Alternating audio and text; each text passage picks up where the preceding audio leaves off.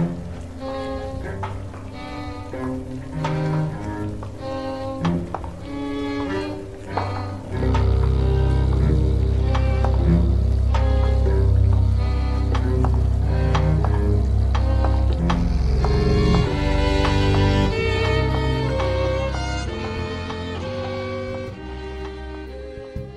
hello. Good to see you again. I wasn't expecting anyone. We don't get many visitors this time of the year in the gallery. Everyone is out making merry. Theatre, office parties, ballets about giant vermin armed to the teeth. I was just going through the mail here, checking up on the editors in case they're holding out on me. Let's see. Bill. Clearance sale at Thumbscrews R Us. Story submission. What? Story submission? How many times must I tell people submissions are quite closed? Bill. Not one holiday card or party invitation. I'm beginning to think I'm rather not well liked by my neighbors. No matter. Tonight's story is by Megan Engelhardt. Ms. Engelhardt is short, round, and merry. A lapsed librarian, a displaced farm girl, and a toddler wrangler. She lives a mere hour away from the famed Sasquatch Triangle of Ohio. She tweets as @MadMaryMeg. The Ape That Would Not Die by Megan R. Engelhardt. In the rainy months of 18, my brother George came to visit me on the dark continent. I'd been in Africa for nearly a year, recovering from a slight disease of the brain in the warmer climate. And as George was in need of some recovery as well, especially from a bit of scandal he'd gotten into, he put himself on a boat and shipped himself into my care. I did not want him there, having quite enjoyed being far away from my wayward and intemperate brother, but as I did not know he was coming until he showed up on my doorstep, I was forced to welcome him with open arms. I'd grown fond of the sort of long hunting expedition for which the African bush is particularly suited, and when we tired of conversation, as we quickly did, having few interests alike, I suggested a trip to show my brother the local fauna, and to acquire what trophies we were able. He was amenable to the suggestion, and after hiring a few hunters to go with us, we set forth. George never knew how to pack for things, and insisted on buying a large wagon nearly 20 feet long in order to carry what he referred to as the goods, the ivory and other trophies he anticipated returning with. He also brought 8 donkeys to pull the wagon. It seemed a ridiculously cumbersome thing to me, and I tried to talk him out of it, but he persisted. We'd been tracking a herd of springbok, and on the 3rd day we found ourselves at the edge of some deep jungle that grew denser the more we tried to make our way out of it. After several hours of struggle, we came out into a clearing with a wide lake, surrounded on all sides by the thick forest. We could see the sky from that clearing, and I was surprised to note that the sun was nearly gone. Night was fast approaching. "Well, George," I said, "how do you fancy roughing it again?" "Not well, Simon," he said, "but I suppose if you can do it, so can I." This was not strictly true, for there were plenty of things I could do that my brother could not. George might have been willing, but the hunters, who'd been acting nervous since we entered the clearing, at first refused to camp at the spot. "Not here," the hunters begged. "This is a bad place." "Come now, what do you mean by that?" I asked. "This is near the home of a white monster," they said. "We should not disturb it." I was curious about this white monster. "It is tall," the hunter said, "taller than the mountains and whiter than you. It will kill us all. We are mighty hunters, but this monster no man can kill." "What manner of monster is it?" I asked. "Like an ape," they said, "but larger than any ape could be. It has a heavy brow and roars like a lion, and when it walks it shakes the earth." I suppose it is some sort of gorilla, I told George, but when I questioned the hunters further they would say no more. I assumed it was just a story with no legs and disregarded it as such. I do not approve of encouraging superstitions, so I refused their request and determined that we would camp there. It was a likely spot, and I did not relish stumbling through the dark, searching for another place that was more acceptable to the hunters. While we were setting up camp, George scared a flock of sort of bustard, and hunters made quick work of them, laying low 3 brace. I dropped one as well, but George pulled a little high and missed his mark. We roasted the birds over the fire. The fat falling into the flames made little pops and sizzles that were quite pleasing to me. We ate well that night and soon fell into that companionable, comfortable silence that comes from being full in the night air. Only the donkeys were restless, nosing each other softly and walking around and around their tethers. We settled down to rest with one of the hunters tending the fire. George fell asleep quickly, right in the middle of protesting that he would never be able to sleep. It took me some time longer to get comfortable. I had the feeling something was amiss. The hunter's warning loomed large in my mind, and I couldn't shake it, not even as the night wore on and we remained unmolested. At first I thought it was just nerves and berated myself for getting shook up by all that superstition nonsense. But then the moon rose, and in the shafts of silvery light that cut through the trees I saw something glinting in the bush. I turned over very slowly so that I could get a better view. My blanket scuffed slightly on the rough ground and I froze.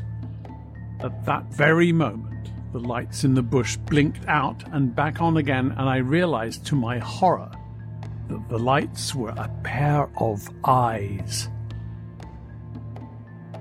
I reached out my hand, my fingers groping for the rifle I kept at my side. Another set of eyes joined the first, then a third. They glared out at my sleeping companions, and I may be forgiven for ascribing a certain malevolence to their steady, piercing gaze. I suddenly felt very strongly that I should not be in that place. Never before in my time in Africa had I felt so unwelcome, so much apart from the natural rhythm of the land. I wished desperately that I'd listened to the hunters and found another camping spot. But we were there now, and I pulled my rifle to me and determined to see it through. "Simon," George whispered, "do you see it? Or am I going as crazy as you?"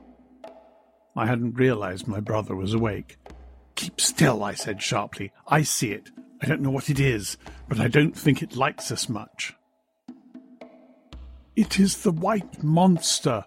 The hunters had woken too, and I spared a glance around to see them huddled together. One or two had the presence of mind to take up their rifles or assegai. The spearheads reflected the same firelight that glinted in the eyes in the bush. "It's probably just a springbok," I said, but I knew it was not. "We should not be here," one of the hunters moaned. "Nonsense," I said, trying to be tougher than I felt. I cupped a hand around my mouth and shouted into the bush, "You there! We see you! Come on out!" The brush rustled. There was a low grunt, a series of deep urks and snorts. I could pick out 3 separate voices. They went back and forth, and then the bushes parted and the watchers stepped into the light. It was an ape, or rather 3 apes. They were terribly huge, not a one less than 14 feet tall. Their enormous fists pounded the ground, kicking up clouds of dust as they landed. They were all impressive beasts, but I confess I paid the most attention to the creature that led the way. The other 2 were black, but the third, he was a white monster indeed. He was a devil of a beast. His hair was pure white. Not a single dark spot adorned his muscular frame. His eyes bored into me, pale pink, but deep and brooding. He flared his nostrils at us and curled his massive lip. I have never before or since seen an animal as impressive as that giant white gorilla. "Hush," I whispered, motioning for George to keep still. The apes, catching my voice, swung their large heads to look at me. I had risen to my knees, but I dared not stand, so I knelt there, staring up into the great pink eyes of the beast. The theory has sometimes been advanced that animals are capable of emotions as deep and varied as those that plague you or I. It was never as believable as when I was face to face with the white monster of the jungle. I must be clear that I saw no anger in his face, irritation perhaps that we were intruding on his place, and curiosity and a sort of stern lordliness. That beast was more regal than any lion I had seen in my travels. But there was also something youthful about him, as if he were a princeling investigating for the first time the extent of his future kingdom. Something passed between us in that moment. I felt a sort of kinship with the beast. Slowly I stood, gaining my feet, all the while keeping my eyes locked with the apes. When I'd reached my full height, which seemed nothing compared to that of the creatures before me, I reached out very slowly with my empty hand. I'm not sure what I intended by this gesture, but was so drawn into that moment of communion with the beast that it felt the thing to do. I truly believe that the situation would have resolved peacefully if it wasn't for George's big mouth. As I reached out to the white ape, my brother opened his mouth and said quite loudly, "Ho, Simon, watch it doesn't bite your hand off." The beasts swung their great heads to look at him. "Keep still, George," I hissed, but my brother was never very good at following advice. When the giant apes fixed their eyes on George, he yelped and stumbled back, raising his rifle and letting off a wild shot into the canopy. The sharp retort echoed through the brush. The giant white ape started, then with an ear-splitting roar he charged. I would not have been able to get my gun up in time, but George had never let his guard drop. Through a rain of assegai thrown by the hunters, I saw George drop his rifle, raise a second gun, take aim, and fire. He shot the white ape full in the chest. It stumbled in its charge, one massive knee hitting the ground. Several of the assegai had hit the beast in the chest, and some of the hunters who had smaller rifles on them had also marked its broad breast with gunshot. It was bleeding from several wounds, but still it was fierce. It roared its defiance at my brother, who acted as coolly as I'd ever seen. He dropped the rifle, reached out his hand, grabbed an assegai that had fallen near him. He lunged forward and thrust the spear into the broad chest of the beast and buried it up to the hilt. The monster roared a final time and collapsed. I tore myself from the astounding scene and whirled around, afraid that the other two gorillas would charge to avenge their leader. I was faced with an empty jungle. They had faded back into the bush without even the glinting of their eyes remaining. Behind me, George started hooting and hollering like the damn fool he was. "Did you see that shot, Simon? Whee!" I was about to answer when I felt the earth shake beneath us.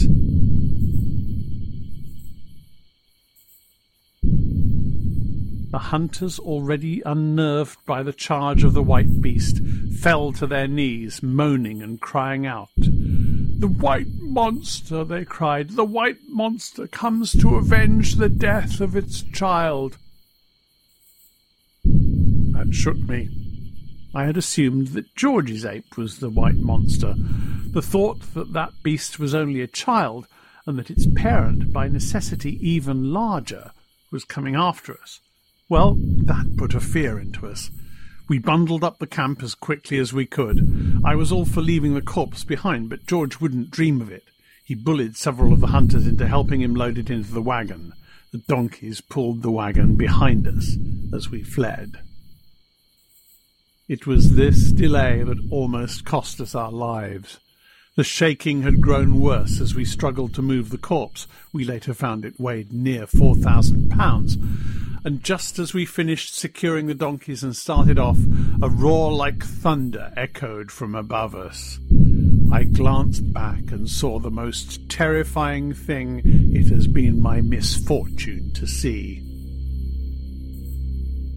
The corpse we had in the wagon was an infant, and its father was pursuing us.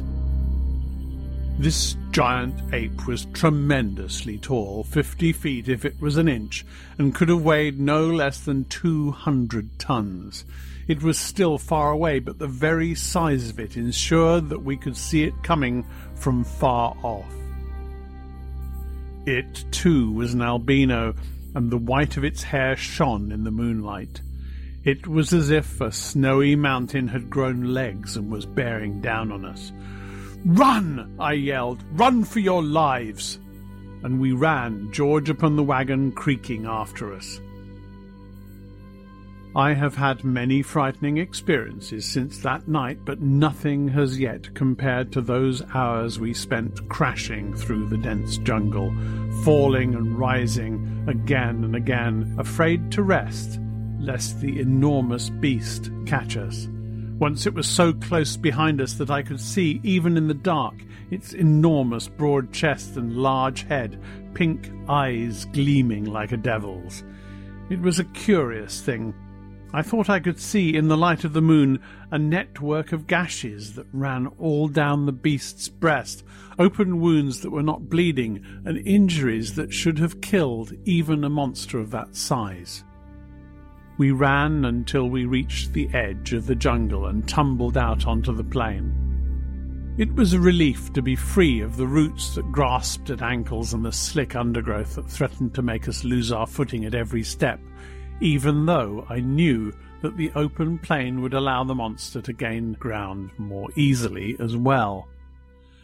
Strange, then, that as the giant gorilla reached the tree line, it stopped. It would not step foot onto the plain, though we were in sight, and it could have had us in 2 strides of its long, long legs. It beat its chest and roared and shook the trees with a sound like a storm, but it would not follow us. I could even more clearly see the monster now, and saw its dead eyes and the blood around its mouth where it had eaten an unlucky one of the hunters. George wanted to stop and take a shot at it. I think his earlier success had gone to his head, but I refused. We pushed on at a slower pace, though we were all exhausted, wanting to put as much distance as possible between us and the beast, just in case, as I said, it decided to venture out of the jungle after all. It did not come, though, and when we were far enough away that we could no longer see its head towering over the canopy or hear its shattering roars, we rested, and 2 days later made our way back to civilization, having suffered only 1 casualty in the unfortunate hunter. I paid the other hunters double what I'd promised them, for the encounter with the giant white ape was more than anyone had anticipated when we set out. George had his smaller white ape stuffed, and when he left for home a month later took it with him. I was relieved to see it go. Every time I looked on that still giant body I remembered the intelligence and majesty I'd seen that night in the clearing. It made me sad, and it was also, to some extent, unnerving. George had set the beast just outside the study windows on the veranda, and sometimes on a quiet night I would have sworn I'd seen the corpse move. It stood there, a white shadow beyond the dim lights of the study, and its arm would seem to twitch, or its head to turn. It was nonsense, but I almost hoped it would move, or come alive again. Its corpse upset me, for I much preferred the way I'd seen it, alive in the moonlight. The night after George departed, I went to the village and found an old hunter who no longer went out but sat by the fire and told stories. After some money and some shared whisky, he imparted to me surprising information about the mysterious giant apes of the inner jungle. Perhaps I should have shared my new knowledge with George, but to tell the truth, I was angry with him for shooting the young ape. In my few moments of communion with the white gorilla, I had felt more brotherhood than I had in years of life with George. Some time later, I received a letter from George. He indicated he'd arrived at home safely and that the previous troubles which had driven him to Africa had been satisfactorily resolved. He begged me to come to celebrate Christmas with him. It had been some time since I'd been home, and as I felt I'd recovered sufficiently from my previous illness to chance a trip back to colder and wetter climes, I sent a quick note in return accepting and began to arrange for the journey. I was not much interested in seeing George, but I did miss England, and I must admit that I was also looking forward to seeing the white gorilla again, especially considering what I'd heard from the old hunter. It was snowing when the train pulled into the station. I stared out at the large white flakes and thought of the snowy hair of George's ape. He met me at the station, George, not the ape, looking very fat and merry, and chatted the whole way home about people I'd forgotten and gossip I'd never known. "Do you ever think about that ape?" I asked as we rattled down the dark country roads. George looked at me curiously, then laughed. "Of course, old boy," he said. "It's standing in my study, the first thing visitors see. I tell the story at every possible opportunity. I'm practically famous for it. Some of the girls think it's haunted and they flock to see it." We arrived at the house and I was surprised to find it dark and empty. George explained, somewhat embarrassed, that he was between housekeepers. When I pressed him, he reluctantly admitted that no less than 3 sets of housekeeping staff had quit their positions in his service since he'd arrived home. "I've never known you to be a harsh taskmaster," I said disapprovingly.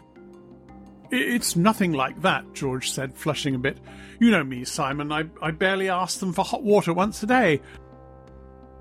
"Then why would they take their leave so quickly?" "Nonsense, really. Talk of ghosts, strange noises, moving shadows, and I suppose there is that maid that disappeared, but I'm sure she just ran off with the groomsman, who also disappeared around the same time. They were both fine-looking young folk." We were in the house by then, and when we had the lights on, I turned around and looked up to see those same pink eyes that so haunted me on our first meeting. The ape looked as alive and majestic as he had in the clearing the night my brother shot him.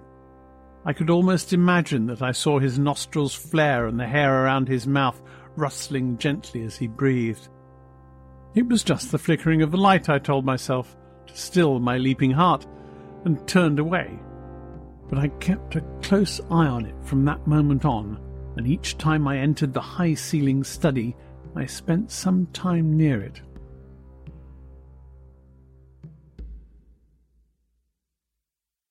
Several days after I arrived, George held a Christmas party. It was a lavish, decadent occasion, and one that I had very little intention of attending. George's friends were annoying and trite, and often quite offensive to me. They were of that set who finds it pleasurable to make a mockery of all things, quite cruelly, and among them there was not one person who had any sort of honour or redeeming quality. I made an appearance at the party for George's sake, but after an hour of watching his guests act deplorably, I was content to call it a night and retire. The last glimpse I had of my brother was as he drunkenly acted out the killing of the giant white ape, knocking into the beast as he staggered to and fro. He leapt towards a similarly inebriated young lady with a roar. She jumped with a little shriek and spilled her glass all over the gorilla. The wine dripped red stains down his white fur. I frowned and spent the rest of the evening in my room, where I fell asleep over a book in front of the fire. I was awoken several hours later by screams. Leaping to my feet, I grabbed for my gun, which of course was not near me, as I'd left it in my house in Africa. I took up the heavy iron poker from the fireplace instead, and carrying the lantern in my other hand, ventured down the stairs. I walked into a scene of utter carnage. Bodies were strewn everywhere. The young lady who'd spilled her wine was near the door, hand outstretched as if to escape. The top of her head was ripped open, her brain missing, and her head was torn from her shoulders. Near her was another young man, his head equally ruined. In fact, I saw that among their different wounds, each victim had suffered the same treatment, the head torn open and the brains removed. I knew at once what had happened.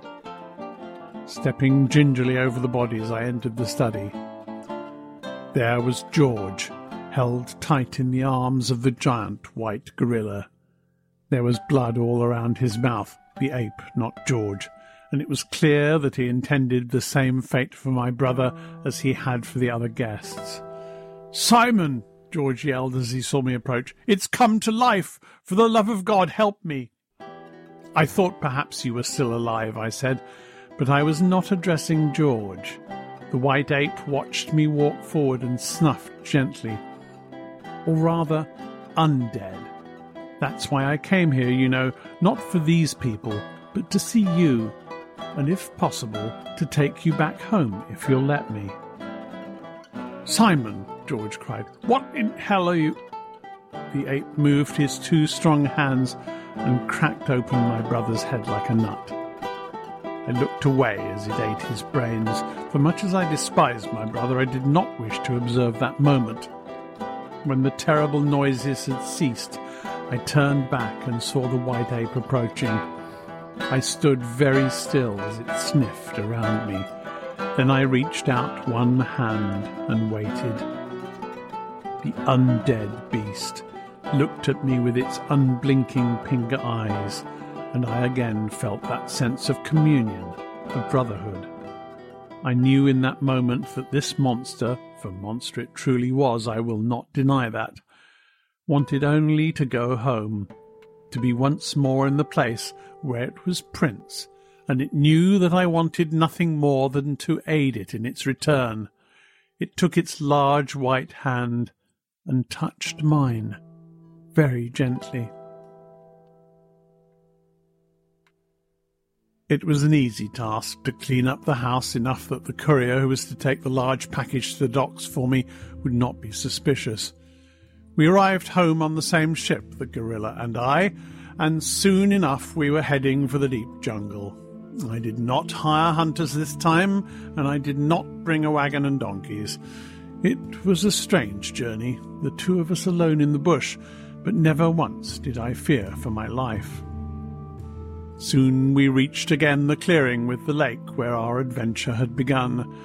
We waited for the night to come, and once darkness fell and midnight rose, we felt the stirring steps of the giant white beast approach. The reunion between father and son was gladdening for me to see. Once he had assured himself that his son was more or less unharmed, for that must be a very different standard among a species that does not die when killed, the gigantic ape reached down and picked me up. I was swallowed up in his hand like a feather in the hand of a man, but again I felt no fear. Snuffling happily, the ape grabbed up his child in his other hand and began heading further into the jungle. I do not go back to civilization these days. I am content in the jungle with the gorillas. Also, I understand that the British government would very much like for me to be apprehended so I can answer for the deaths at my brother George's Christmas party. I doubt they would believe me if I told the truth, so I believe I will avoid them for as long as possible. And in 100 or 200 years, for I have tasted of the river of undeath that flows through the country of the giant white apes, I do not believe the government will remember me anyway.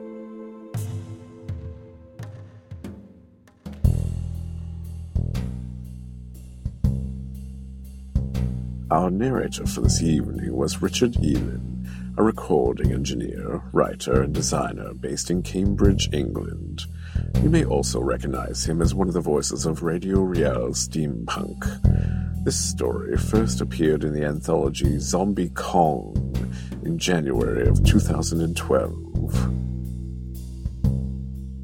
I rather enjoyed that one. Extra rations to the editors tonight, I think. Perhaps even a cup of eggnog. And I do think I'll have them up to decorate after all. They can start in the Hall of Cryptids and dust before they begin. I have quite a collection of taxidermy specimens in there. Perhaps I should give you a little tour, but not this evening. It's almost time for us to close. This episode was produced in December of 2016 and is distributed under a Creative Commons International 4.0 non-commercial attribution no derivatives license. Don't sell it, change it, or make a transcript.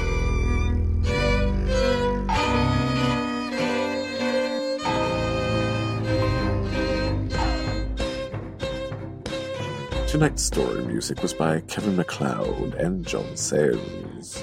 Our theme song, as always, is Ashes, Ashes by Deus Ex Vapora Machina. For full show notes, visit us on the etherweb, and do come visit again next time at the Gallery of Curiosities.